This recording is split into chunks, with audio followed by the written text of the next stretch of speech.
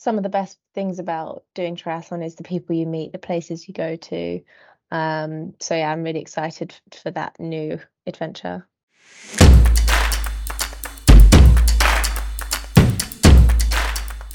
Welcome to The Cool Down, a Bailiwick Express podcast where we meet the people making the sports headlines. Thank you for listening, I'm Nick Mann. This week I spoke to triathlete Megan Chapple, who has just brought the curtain down on a 22-race season with a second place finish at an Ironman 70.3 in Portugal. Find out how she has navigated the pressures of such a busy race schedule, where she goes next, and firstly, how she stayed motivated after a high of a gold medal at the Guernsey Island Games. Yeah, no, I was obviously keen to catch up after the result in Portugal. But could we take things back a little bit? Because obviously we're about 3 months on from the Island Games now. And how have you coped with coming down from the high that must have been and kept motivated and kept going? Yeah, I mean, it was such an incredible week. It was so special to race at home with so many friends and family there. Yeah, it was beyond special, and I think probably one of my favorite races of the year. Being at home and racing there again, because I don't think I've raced a triathlon in Guernsey for probably in over a year now. Maybe Granite Man was the last one I did, which was over a year ago. So yeah, it was really, really special. But yeah, I mean, I still had quite a lot of other key races to crack on with after that. So 70.3 World Champs in Finland was sort of middle of August, so it was about a month after. I think additionally, straight after getting back from Guernsey, I went up to Scotland. I did the Grand Fondo World Champs there, which was just a bike race, which was a really good experience. And then I also did the British Triathlon Champs as well up in Sunderland.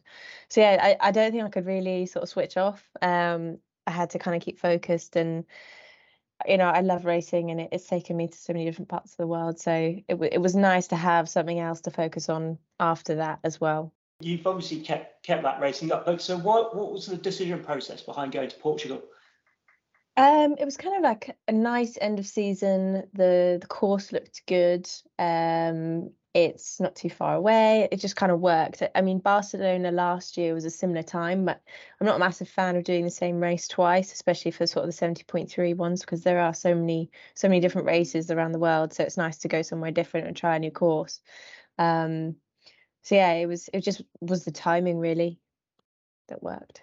And how, like, in terms of the preparation as well, like you're moving from standard distance to 70.3 to some running races and some cycling in there as well. Like, how do you balance all of those different competing interests? Yeah, I mean, I think my coach has just kept my training quite consistent. I think the training between doing a standard distance and 70.3 distance isn't too dissimilar. Obviously you have limitations like while being an amateur athlete and how much you can train. So I think in general my training didn't really change. When I did the marathon earlier this year, I had to increase the running a little bit. And also I think he tried to get me to do a few longer rides for some of the bike races that I've done this year that were a bit longer as well. So just to like mentally prepare. But I think having done triathlon for sort of 6 years now, I've built sort of a bit of an endurance base that I can rely on that, even if I'm not necessarily doing the amount of training that some of the people are doing if they're just pure runners or pure cyclists. So Portugal, bit of an end of season race for you, but obviously went really well. What were your expectations going into it and your approach to it? It was tough to keep motivated, I must admit. I think because it's the last race of the season, and I hadn't really raced in about a month. I think I did a 10K at the start of September, somewhere around there. So it was quite a gap. But I think I knew it was going to be competitive. There was a few girls that I know were going over from the UK that were competitive, and then you never know about the other countries as well. So it was always going to be a difficult one. So I think going in with that mentality as well, I was like, well, I want to keep focused and do well at this one as well. So like end the season on a high. But yeah, it was it was one that I kind of struggled with the most, I think, this year, just to keep motivated, because it's entering into October, nearly November. The weather's not so great, and it's just, yeah, I think mentally and physically your body's like it's ready to have a bit of a break. And how did it all pan out on the day? So I've had a bit of a cold the week before. I think just everyone in the UK has been catching a cold, COVID, whatever it's been. So that was a bit of a bummer. I haven't been ill all year, so it's just really rubbish timing.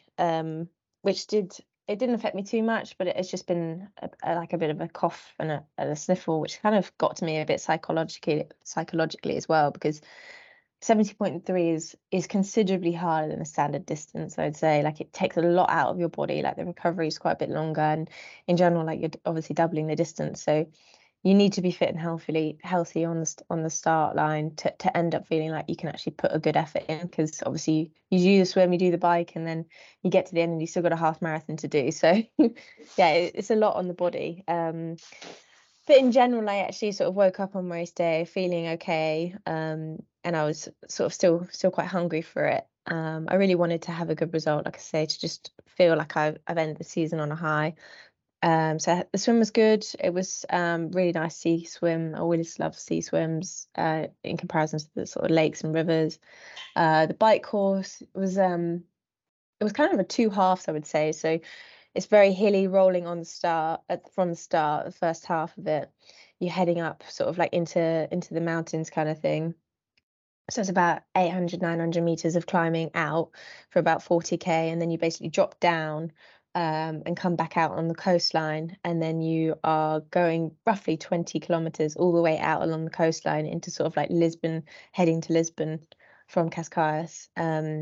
So that was pretty special as well. It's so beautiful all the way along the coast road. But then you just had to get your head down and go as hard as you could, because it was quite windy, quite exposed. And I think if you were on your own, it would have been quite a long, tough race. But trying to find a few good people to kind of sit with, obviously not drafting, but kind of just to be in good company. Yeah, so the bike was good. I found like you actually got to go around one of the race tracks there, which was a really cool experience. But then, yeah, getting on to the run, I didn't really feel like I had the legs. I tried to just grim and bear sort of feeling a bit flat, but there's only so much you can do when your legs don't really want to work. I think it might have been partly just having a bit of a cold. Maybe I biked too hard, I'm not sure. But I still felt like I executed a good race. I know that I was about 2-3 minutes off the leader in the end. Which I think I was sort of closing a bit on the run. But yeah, I definitely just didn't have enough to have a good run at the end, unfortunately. Sounds a bit of an end of season race. Like, Yeah, feel like everything building up and fatigue coming in. Like, you we were saying earlier, it's 20 races this season, something like yeah. that. I mean, I was, what lessons have you learned through the year? I think, what lessons have I learned? I suppose in general, it's just about making sure that you do allow yourself to recover from those as well. Like, I am pretty good at bouncing back, and I think my recovery is improved so much. I think because when you race, obviously you put your body under so much strain, but in terms of like feeling fatigued and DOMS, like, my recovery has been a lot better than I remember in previous years. Which I think it probably is just adapting. But yeah, I think I've learned to enjoy it, and my nerves, I don't really get that nervous anymore for races, which is it's really nice, because I know that can absolutely kill some people in races. So that's sort of one less thing to worry about. I think the more the race you race, the more you get used to it, and you can kind of get on the start line and just trust the process and know that you've done the training, which is, yeah, a nice feeling. What's your focus going to be looking into next season then? So it's a bit of a different one for me. I've just, well, when I did Portugal, I qualified for the 70.3 World Champs, which is in New Zealand. But I'm actually moving to Australia in January, so that's a big life change. And it's kind of a bit of a break for me in terms of seeing what's going to come. I'm not I'm not wanting to move away from triathlon at all. I'm hoping that, there will be good foundations there, good culture for triathlon. But I'm just not sure what's going to happen. Obviously, it's all the way on the other side of the world, and I don't know how I'm going to ship my bikes at the moment. So it's all a bit up in the air. But I'm really keen to sort of just explore the sport in another country, and see what happens. I mean, I guess that's going to be exciting as well as intimidating in terms of the different environments you can get into and different opportunities you might get out there. Yeah, exactly. I love that though. I think some of the best things about doing triathlon is the people you meet, the places you go to. So yeah, I'm really excited for that new adventure. I think in terms of like personally what I want to do will just be to see what happens and see what comes my way. Sure. Because I do feel like I've reached my peak in the sport, so I don't want to go professional, but like I think it'll be hard to continue to not continue, because when you reach like the top end of a sport in sort of like the amateur to world, it's like, well, I don't really want to step back from that because I love it and it's what I'm good at. But yeah, it's hard to know exactly what's going to happen next year at the moment.